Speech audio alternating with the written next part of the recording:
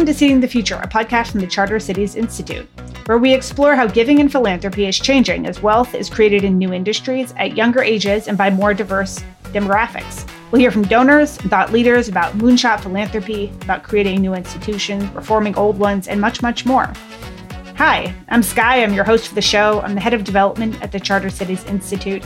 I'm a policy wonk, an unlikely fundraiser, a Charter Cities advocate with 10 years of experience in foreign policy and international development, and, hopefully, improving, a stand-up comic.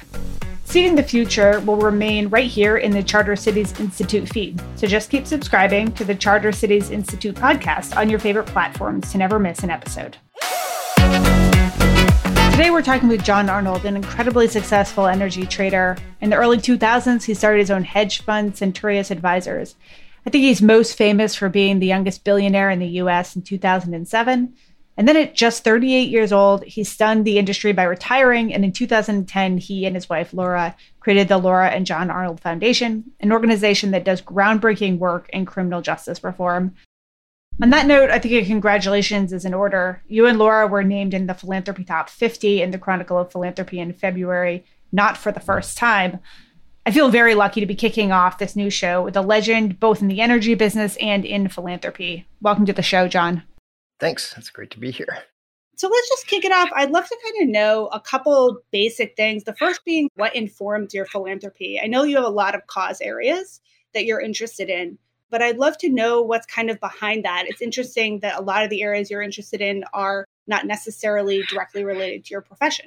So probably makes sense to go back to the start of my philanthropic journey, which is probably 25 years ago when I was first starting to make some good money. And I was in a professional field of trading, which doesn't have much direct social benefit.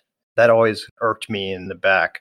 So I tried to figure out how could I use some of the money I was making financially to improve society in a more passive way of writing checks. And the question was, okay, what do I want to do? Who should I write a check to? And I remember being in a supermarket as I come up to the cash register, and there used to be all the magazines right at the cash register. And there was one that had top 100 charities in America. And so I thought, that's a good start. So I threw it into the basket, took it home, read it. It was broken into categories. And I think I was naturally pulled to education, as I think a lot of younger people, especially people coming out of the finance industry, I think have been, because educational outcomes are associated with so many other life outcomes that we care about. The theory is, if you can improve educational outcomes, can you improve further life outcomes? And it turned out that one of the charities that was in the education field was located in Houston. That was KIPP Charter Schools. That was started in Houston. And so I called them up, went down, took a visit, and came back and wrote a check. And that was the first time I'd written a significant check. And a few days later, I get a call from the founder of KIPP, Mike Feinberg, and he's like, thank you for the check. And who are you? And can you get more involved? So that started this long journey for me about education reform, and why was one school getting very different outcomes from a school down the street with similar demographics. And that took me on this long journey of thinking about education and why this one school was getting very different outcomes from another school down the street with a similar demographics. It led me thinking about the system design and public policy associated with education, which then led to, as my wife and I started spending more time on our nascent foundation in the late 2000s, we started thinking about other issues of public policy. And it wasn't kind of by design that we were going to be a policy foundation, but it was, we got interested in criminal justice and some of the suboptimal aspects of the criminal justice system. And we got interested in the public pension system, and we got interested in healthcare. The lens that we approached all these problems with was one of public policy, was how do you design a system? How do you change the incentives and the rules of the system to get better outcomes? That adding a program was unlikely to be scalable and sustainable, and was very questionable as to whether that really improved outcomes for Americans. But if you can improve, again, the rules and incentives of a system, that's the big driver of how actors within a system operate. So do you see in the space you're in, having started that a while ago, do you see more people joining that viewpoint or less people and organizations joining that? There's definitely been an increase in philanthropic efforts on policy. So I think that there's been, whether it's in education or in criminal justice or in other areas like climate change, people are viewing that government is the 800-pound gorilla in these spaces. And so there's enormous leverage if you can get that system that government creates and operates in to operate more effectively. CCI is a really interesting organization that works on innovative governance in emerging markets. And I know that you found out about it through a podcast. I think there was 80,000 Hours podcast that Mark did originally. But this is an edgy idea. What got you interested in this idea other than the podcast? Maybe the podcast. It's again going back to the rules and incentives of a system. We do very little internationally. We decided early on that it would be hard for us to gain that expertise to do both domestic policy as well as international development. And so I stuck with domestic policy. But there's been a couple issues along those lines that don't really fit the core of what we're doing, but are just really good, interesting ideas that we think aren't getting funded enough. And CCI is one of those because it fits along the lines of how we look at issues. What drew me to CCI was you have this theoretical framework of what the idea is, and then you can go test it. You can go to a community that's asking for this and implement it and see the results, see if it's working or not. And if it is, then you can scale it, bring it to more communities, see how robust the solution is. And if it's working there, kind of take it to even broader scale. But it's a solution that's trying to address a very obvious problem that's scalable, it's sustainable, and it's structural.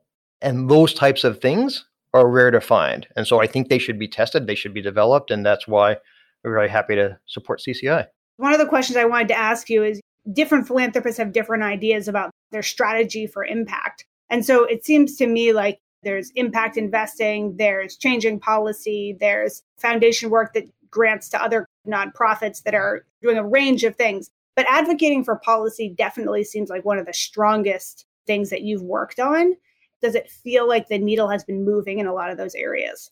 It has. So to go back to policy as a lever, of the economy, about 60% is private sector, about 40% is government at all levels.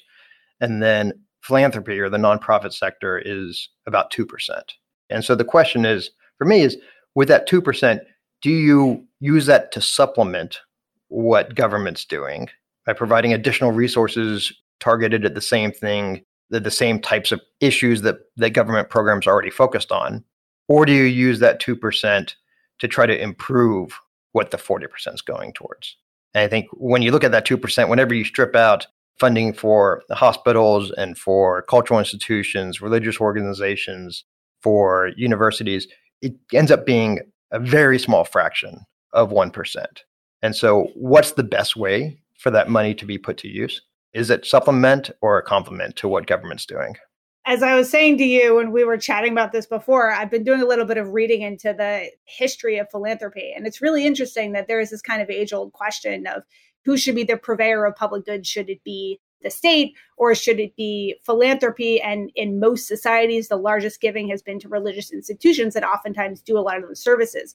But as you're saying, if the government is already using a lot of resources towards this, why reinvent the wheel and only give to the same things that the government is essentially putting its resources towards? Rather, how do you make sure that those resources are actually meeting the ends that we're all hoping for better rather than doubling the same kind of programs? And then what have you, over the past 10 and 15 years, what have you kind of seen change, particularly in this space? Are there causes that you've seen change a lot or get a lot more focus, and ones that have gotten less focus? But what is the major change you've seen?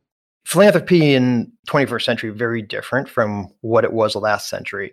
I think the way that money's made today is very different. So if you think about what were the great fortunes in 20th century, it was largely kind of that industrialist type money, which was had a founder, his company would go public, but he would hold the shares, he or she would hold shares for the very long term. Often through the will on deathbed is when a lot of the giving would happen.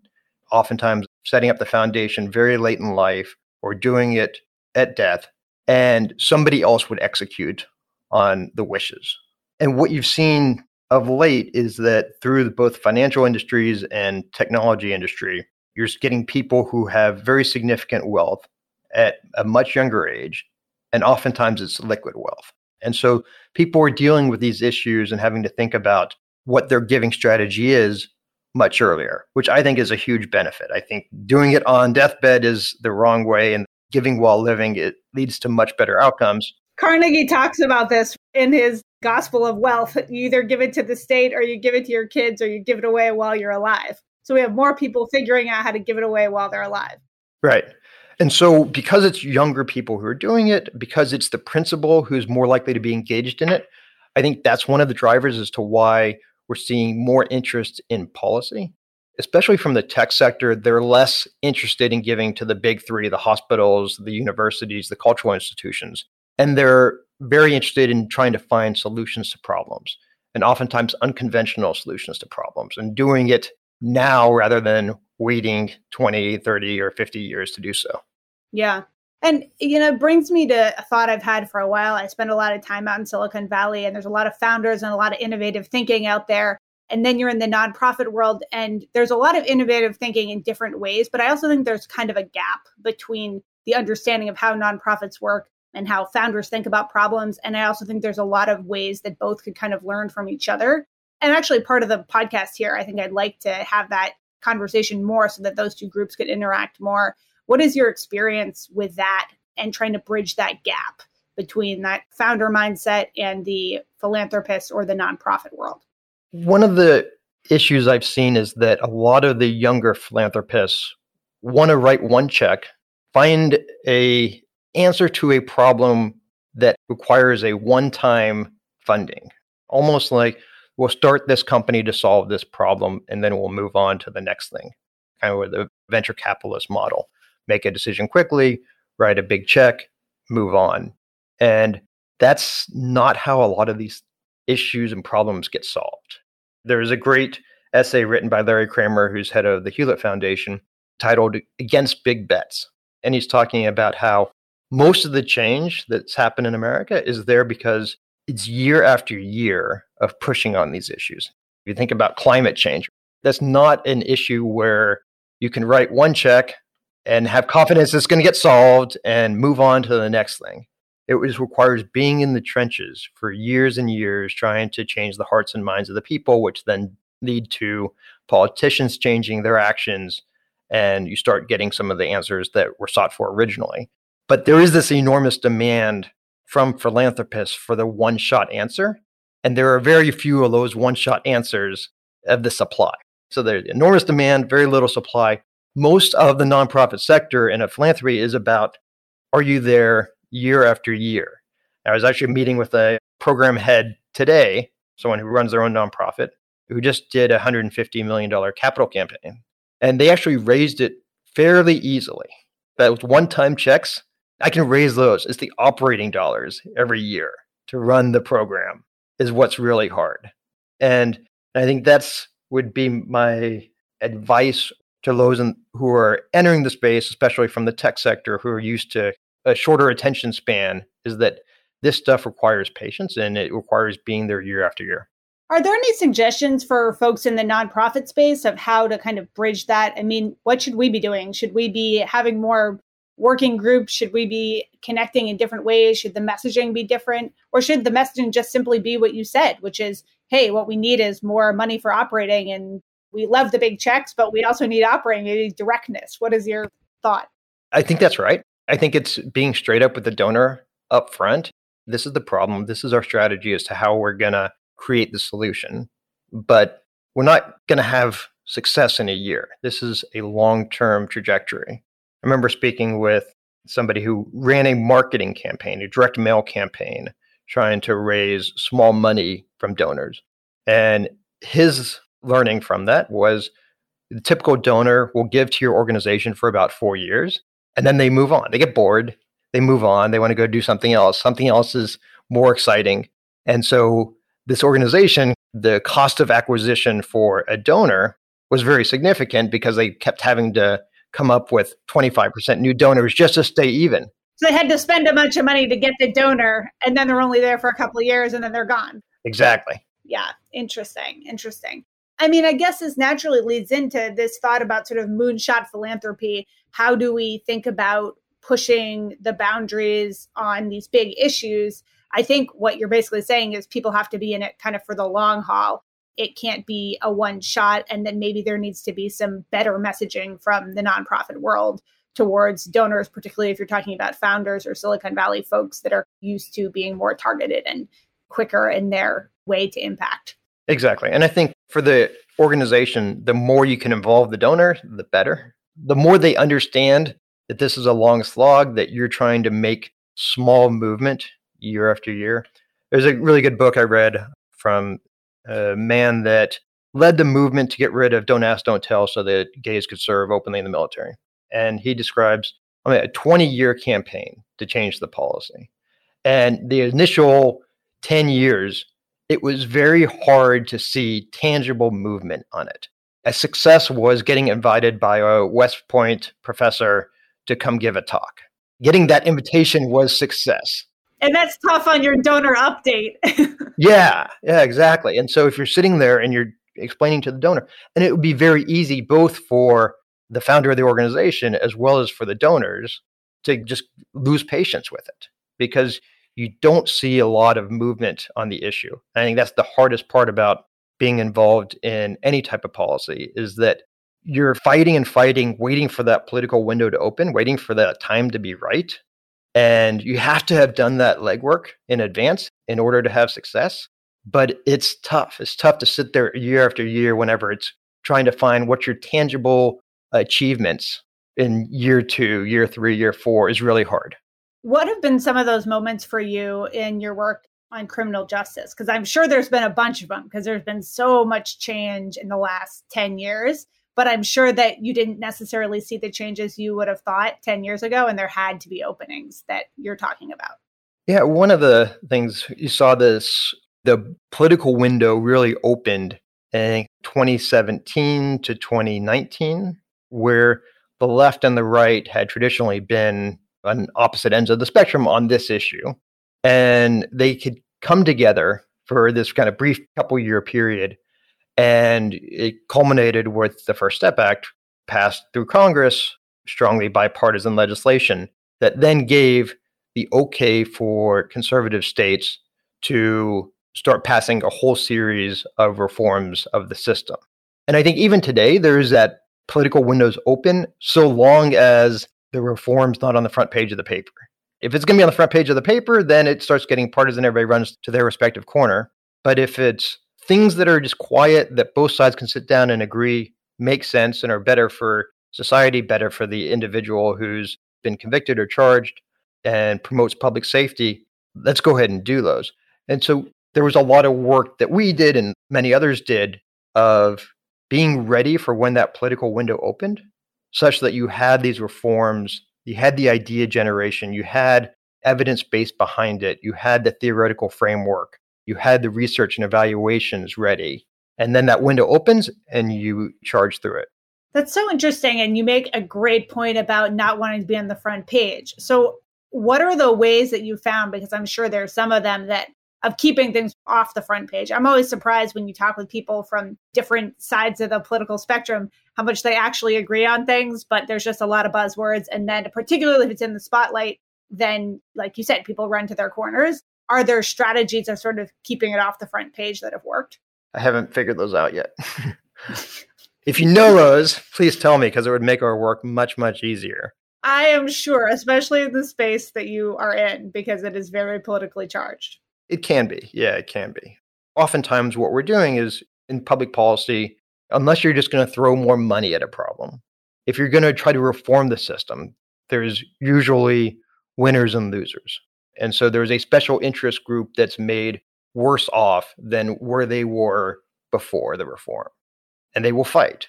And they will fight with all their might to keep status quo because they're succeeding in the current system. And so whenever you propose one of these reforms and it has a loser in it, it has a side whose interests are not aligned with the outcome that society wants, then it just becomes very, very challenging. And they're going to try to raise it to the metaphorical front page. I was listening with a podcast that Laura Eigerwife was doing the other day on Deep Dive with Laura Arnold, and she was interviewing Andrew Yang and Larry Diamond about polarization in America. This is one of those sort of like big, hairy questions that how do you kind of get at it? It's obviously so important. Is that one of the spaces I've been kind of pondering that maybe philanthropy is getting into more, should get into more, or should it stay out of it? So I think it should be in more. I think there has to be a realization about what's viable. What are the viable changes? People talk a lot about how the press has created a more polarized society. And I think that's very much true. The question is, what are you going to do about it?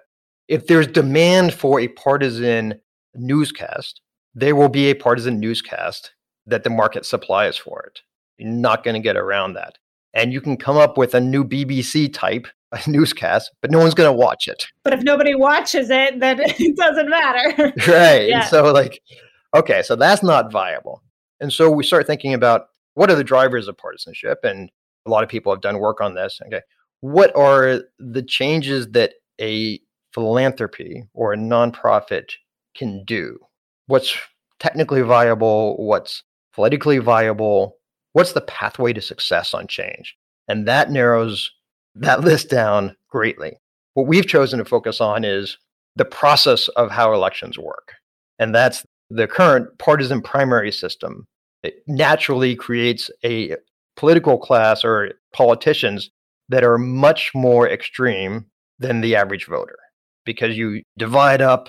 Oftentimes when states have closed primaries, you don't even get the center as a vote in choosing the final two candidates. So you have the right and the left each choose theirs. The more extreme a voter is on the political spectrum, the more likely they are to be active politically, the more likely they are to vote, the more likely they are to contribute money and to be active in social media about their views.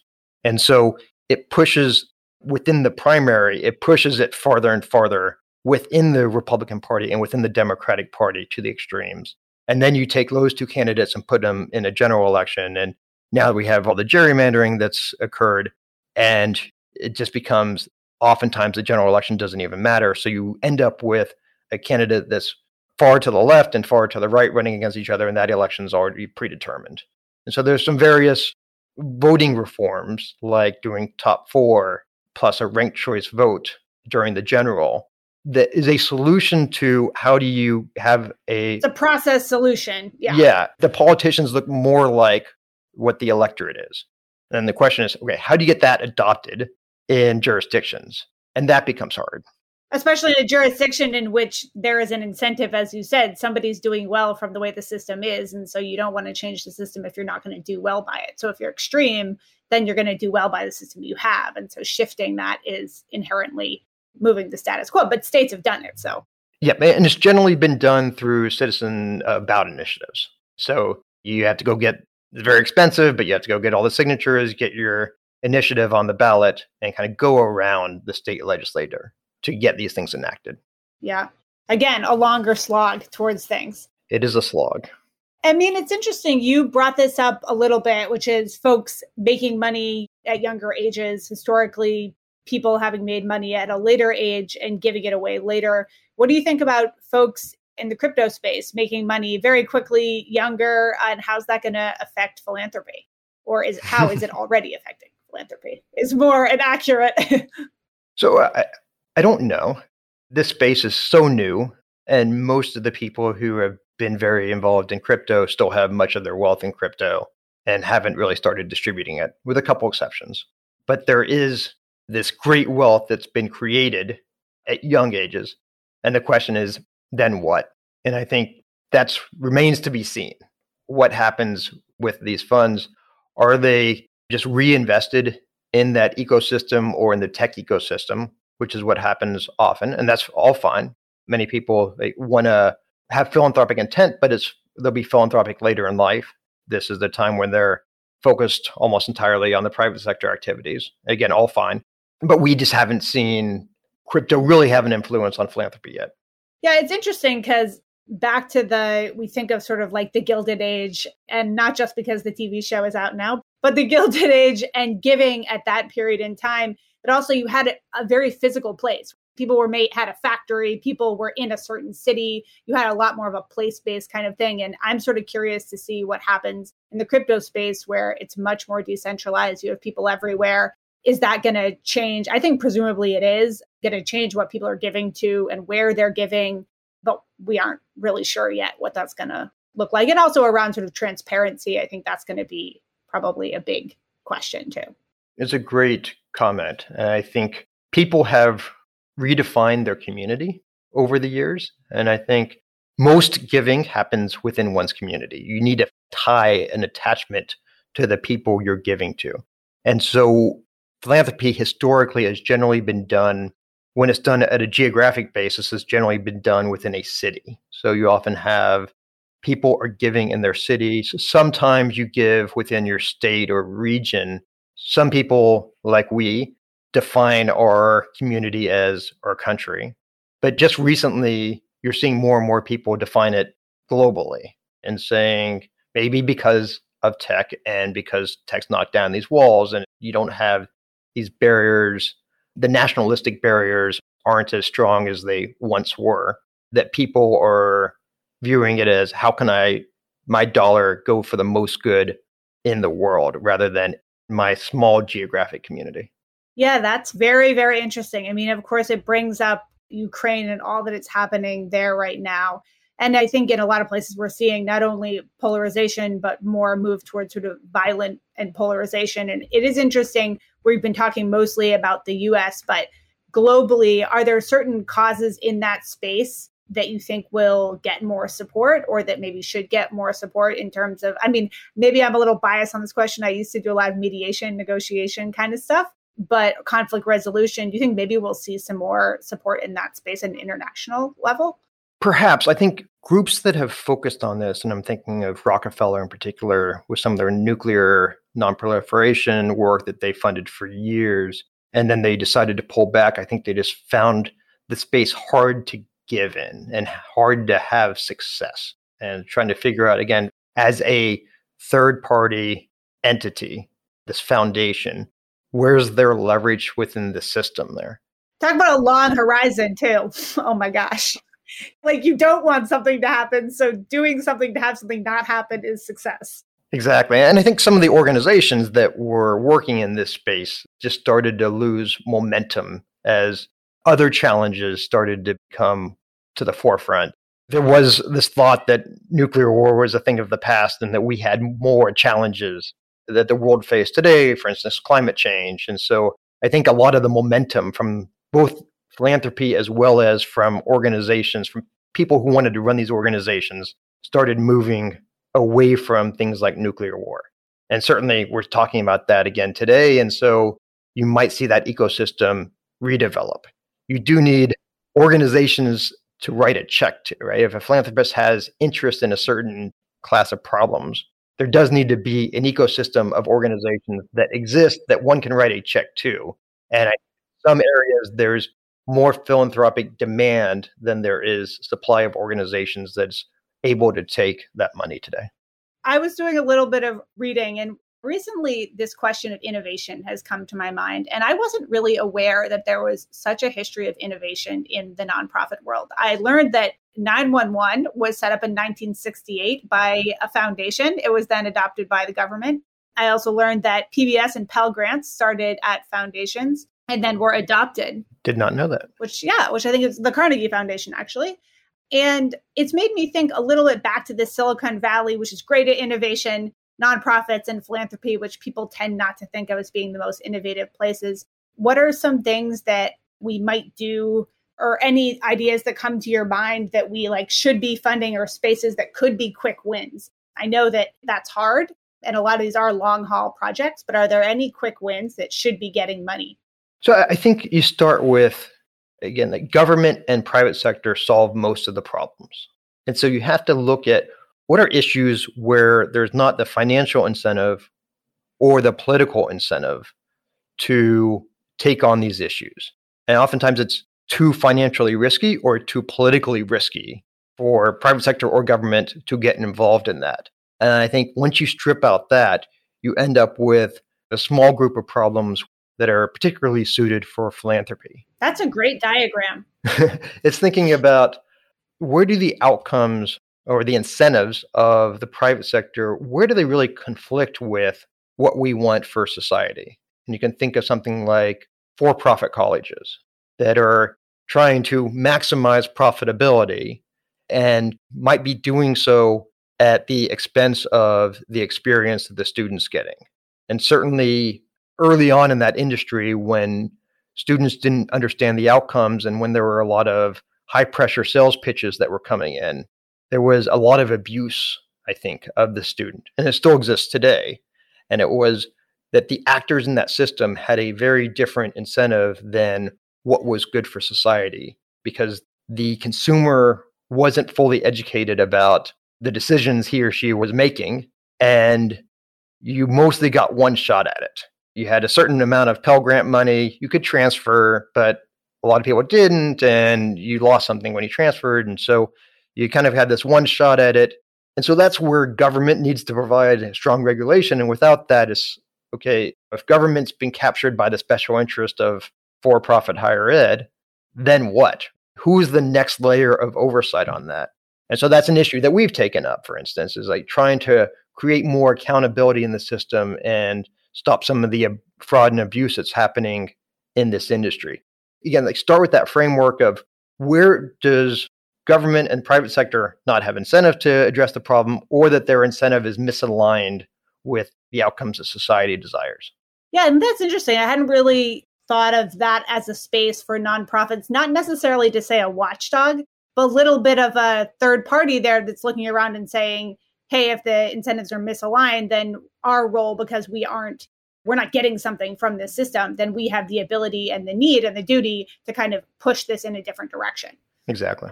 Yeah, that's an incredibly interesting sort of sphere that I guess probably a lot of nonprofits are in, and they just don't frame it that way necessarily. It brings too, on this incentive question, you've tweeted a little bit about donor advised funds.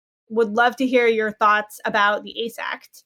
And for people that don't know about donor advised funds, maybe just a little bit of background about what they are and what your thoughts are. Sure.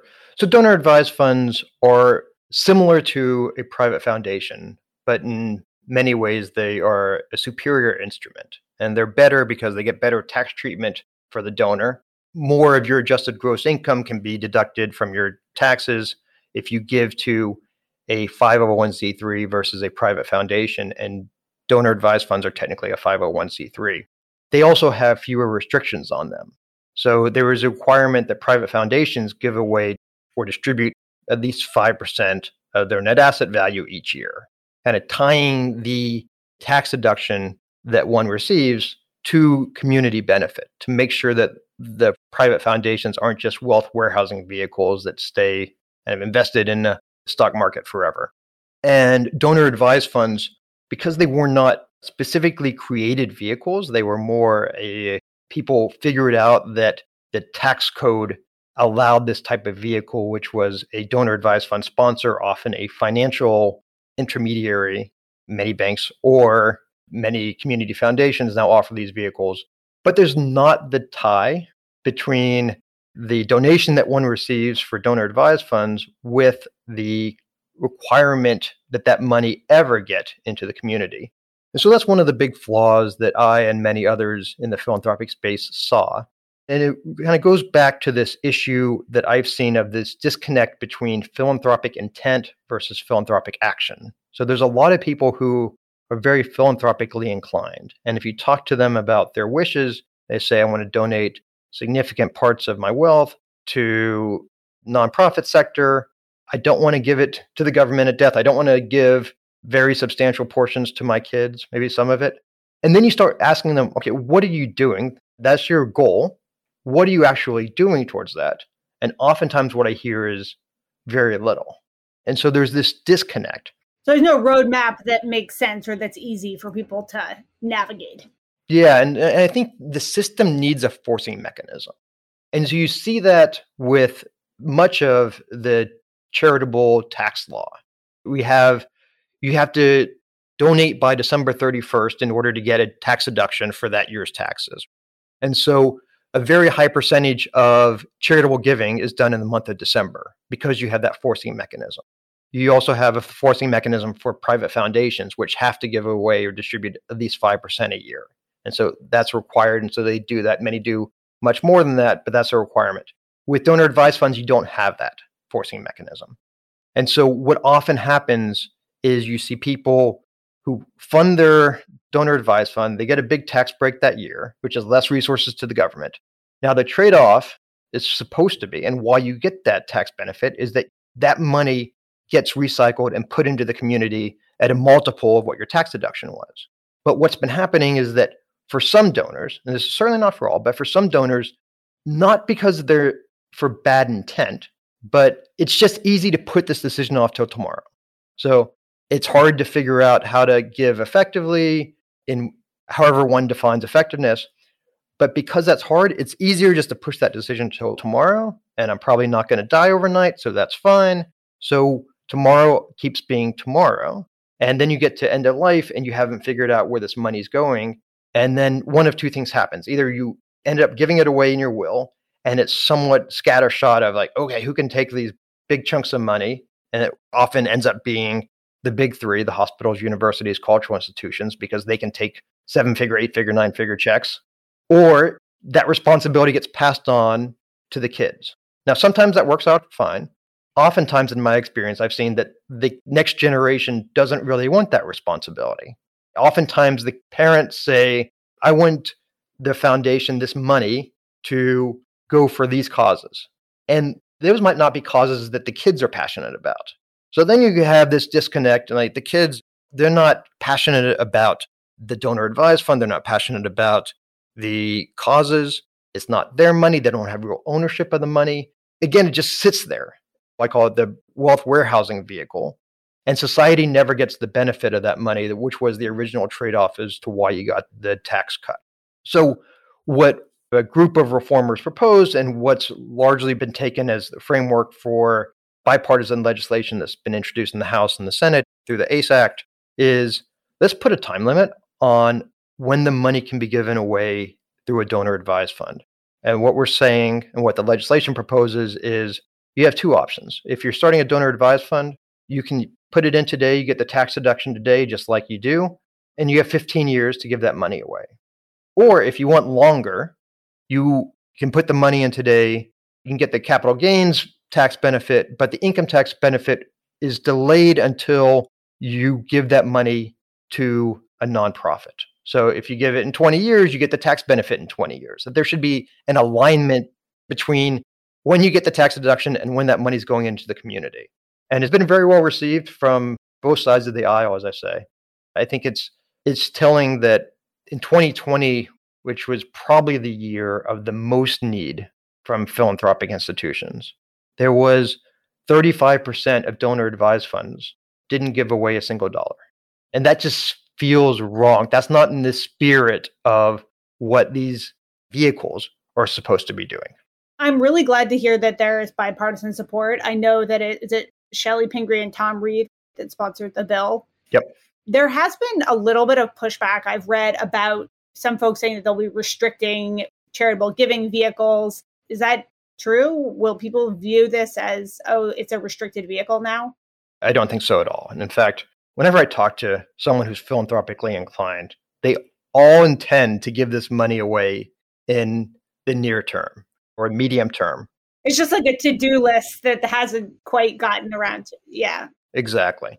So this is just providing, like, that's their intent whenever they create these vehicles, 99.5% of the time. And so let's just make sure that the rules are aligned around that as well. Well, and it's also like it is the largest generational shift in wealth from the baby boomers. We have another 1 or 2 decades of that going on, which is a huge amount of wealth then going into donor advised funds. So if there ever is a moment, it seems like the moment would be now, so that that's actually getting to where it needs to be going. Exactly. And there's going to be plenty of rich people in the future to worry about the problems of the next generation and of 2-3 generations down the road. I think the money that's put aside today is best spent today. People talk about, oh, you can put it in the market and it compounds and we'll have more money for the future. Well, there's two problems with that argument. Number one is, by that logic, that money should never be distributed into the community because the expected returns are always positive for your investments. You put the money away and it just stays forever. And second is that the costs of the problems also compound. So if you can address a problem today, it's easier and less costly than doing it tomorrow. People don't think about the negative ramifications of the dollar that isn't invested in the community. So the cost of not solving a problem now compounds into potentially a much larger problem. Yeah, oftentimes much faster. Climate change is a great example of this. What are some of the folks in the climate space and nonprofits that you think are doing some of the best work? Because it is one of the most pressing issues that we have right now. And it is definitely one of those long haul. And I say long haul as in a lot of people have been working on this for a long time. So not long haul from now forward.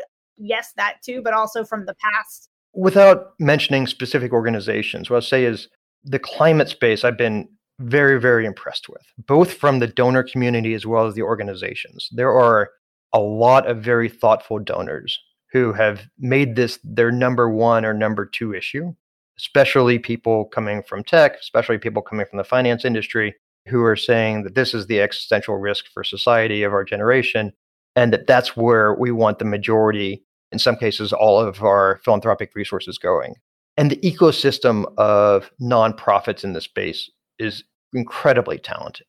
Really smart people get drawn to this field.